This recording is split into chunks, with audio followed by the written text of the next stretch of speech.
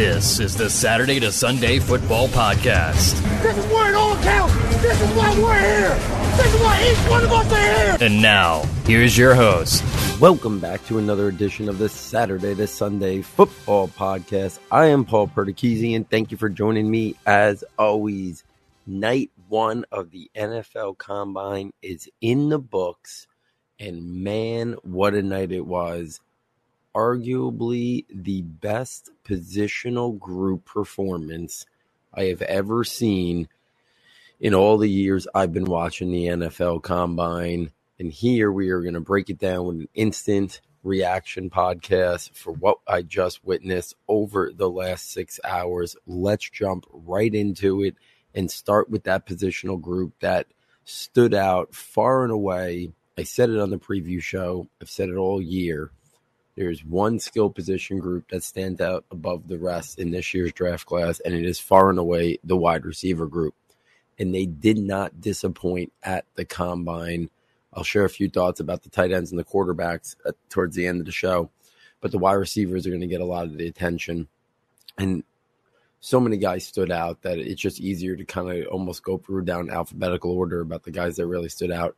Calvin Austin, the short speedster from Memphis, ran a 4.32 40-yard dash. After that, he didn't run a second 40. He blew up the jumps with a 39-inch vertical and 11.3 broad jump. This is a guy that Mel Kiper has been saying for quite some time. He thinks he's going round 2.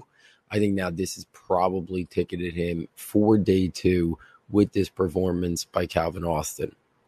Right after him, Kevin Austin out of Notre Dame, a guy that kind of flying under the radar, not on too many people's top 10s or top 15s, but he jumps a 39-inch vertical, 11-inch broad, and then he runs a 4.37 and a 4.43 for his 240-yard times. Looks like the official one was a 4.43, but that was a big-time performance by Kevin Austin Jr.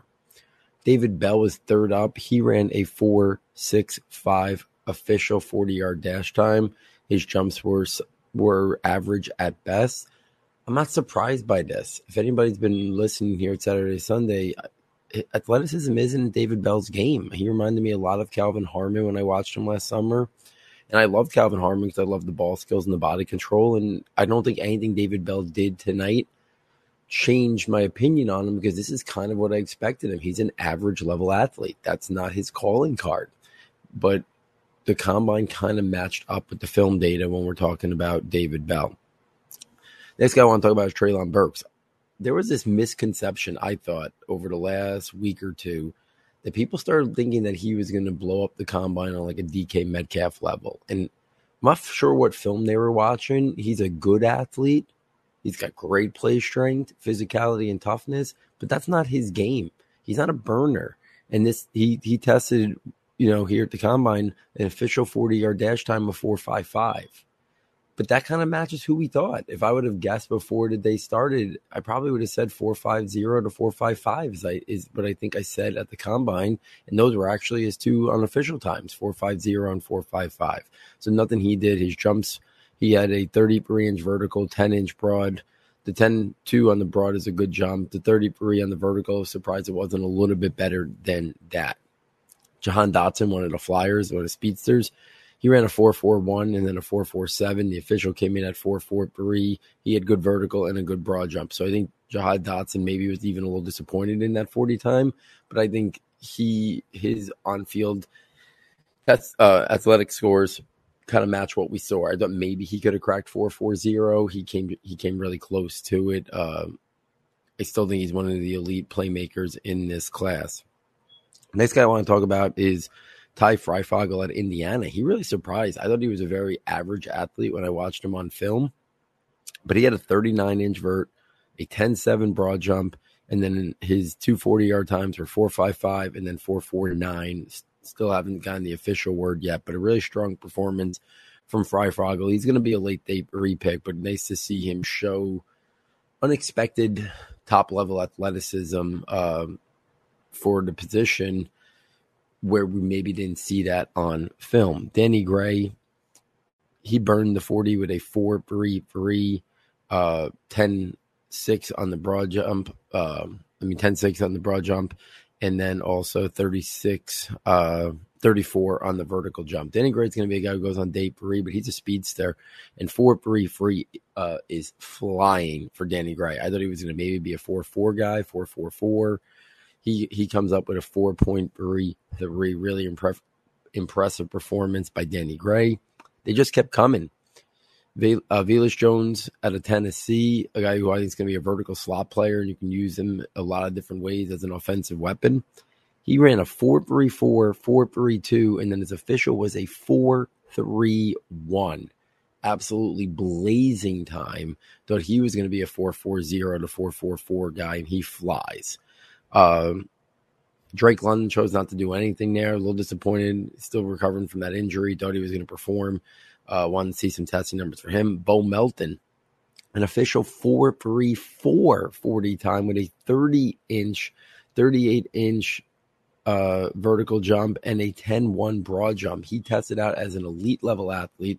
We already knew he was a good athlete. We already knew he had great change of direction and agility to be an offensive playmaker used in a variety of ways. So this was a big performance by Bo Melton. I think he helped himself out. I think Velus Jones helped himself out. I think those guys are now ticketed probably for early day 3 maybe rather than late day 3. Sky Moore was one of the big winners from the wide receiver group. Tested out a 4.39 and a 4.41 in his 2 unofficial 40 times. He had a good broad and good vertical jump. Daniel Jeremiah tweeted right after that 40 times, Sky Moore's not getting out of the second round. I know Dave Brewer is a big fan as well. Sky Moore helped himself with that 40-yard time today. Chris Olave, one of the most stunning results of the day. We knew he was going to run fast. I thought he was going to run 4.37 to 4.40. He ran a 4.26 40-yard. You combine that with his smooth route running, his ball skills, I think you're looking at a guy who's now going to be locked into the top 20. I already had him ahead of Drake London on my rankings. I'm interested to see how many people move him ahead of some guys. A lot of people had him in that 5-6 range. I had him in at 3. I could see Chris Olave pushing into people's top 3, top 4s. I said he was part Will Fuller, part Terry McLaurin. Now the speed literally matches part Will Fuller even faster. If we keep this going, so many guys talk about George Pickens, a guy who I said if he was completely healthy, never had any injuries, he would have been in the conversation for wide receiver 1. I think some people thought he was going to maybe run a 4.50. He runs a 4.43 and a 4.4 unofficial 40-yard times. That is flying for him at his size, at his frame. He's really going to help his draft stock. I think he's locked in now to the early to mid portion of round 2. Alec Pierce out of Cincinnati. He's been on Bruce Feldman's freak list for a couple of years. He jumped 40.5 on the vertical and then 10.9 on the broad. And then he followed that up by running a 4.33. He's going to be one of the most complete athletic profiles at the combine. He's probably locked himself now in. I always thought it was an early day 3. I think now he's easily going to push himself into the round 3 mix with that performance. Wendell Robinson, another burner. He ran a 4.38, had 2 solid jumps. He did what he needed to do. He looked really good in the on-field drills as well. Justin Ross chose not to partake at the combine. He'll wait to his pro day. Khalil Shakir. I already talked about Chris Olave being one of the more surprising 40-yard times. Same thing with Khalil Shakir. He runs a 4.35 and a 4.40 40-yard times. We knew he was quick. We knew he was athletic. We did not know he had long speed. I thought it was above average to good at best, not great. And this now puts Shakir very much in the round 3 mix with his route running, with his reliability, and now that he has this athletic profile as well, you're going to see him move up draft boards. Tyquan Thornton out of Baylor.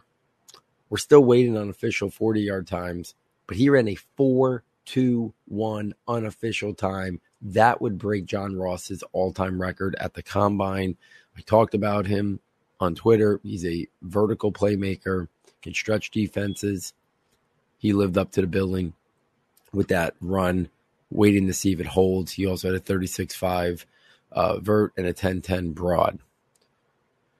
Another guy, Christian Watson, we knew he was going to test well, but I'm not sure anybody at 6'4", 208 saw this man running a 4.28 and a 4.31 40-yard dash time, 38.5 vert, and an 11.4 broad. An elite level athlete. We saw him at the Senior Bowl. We knew he was going to test well out here. I don't think anybody expected this. I think he's pushed his way, similar to Sky Moore, into the lock round 2 conversation.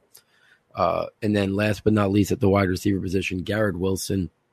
I thought he was going to run like a 4.42, 4.43. He runs better than expected with a 4.37 in the 40-yard dash time, 34-inch vert, and a 10.3 broad. So, I mean, these wide receivers, I mean, the amount of guys that improve their draft stock, Sky Moore and Christian Watson lock into round 2. Chris Olave probably locks into the top 20. George Pickens probably locks into the early to mid portion of round 2. Alec Pierce locks himself in probably to the top 100 with the performance today. Guys like Velus Jones and Bo Melton raise their stock, maybe, or Danny Gray, to early day 3 rather than a little bit later in day 3. Up and down the board, Calvin Austin probably locks into round 3 or somewhere on day 2. Kevin Austin probably pushes his way up a little bit in early day 3. So many big-time performances in the jumps and in the 40-yard times. A lot of these guys look good in the on-field drills as well, but the thing that really stood out were these timed athletic testing numbers were really, really impressive for these guys. I'm excited to still look at the full athletic profile when we get all the numbers, the shuttle, and the pre-cone and stuff like that. Obviously, none of that stuff has been released yet. Still waiting on official 40 times from the second group as well.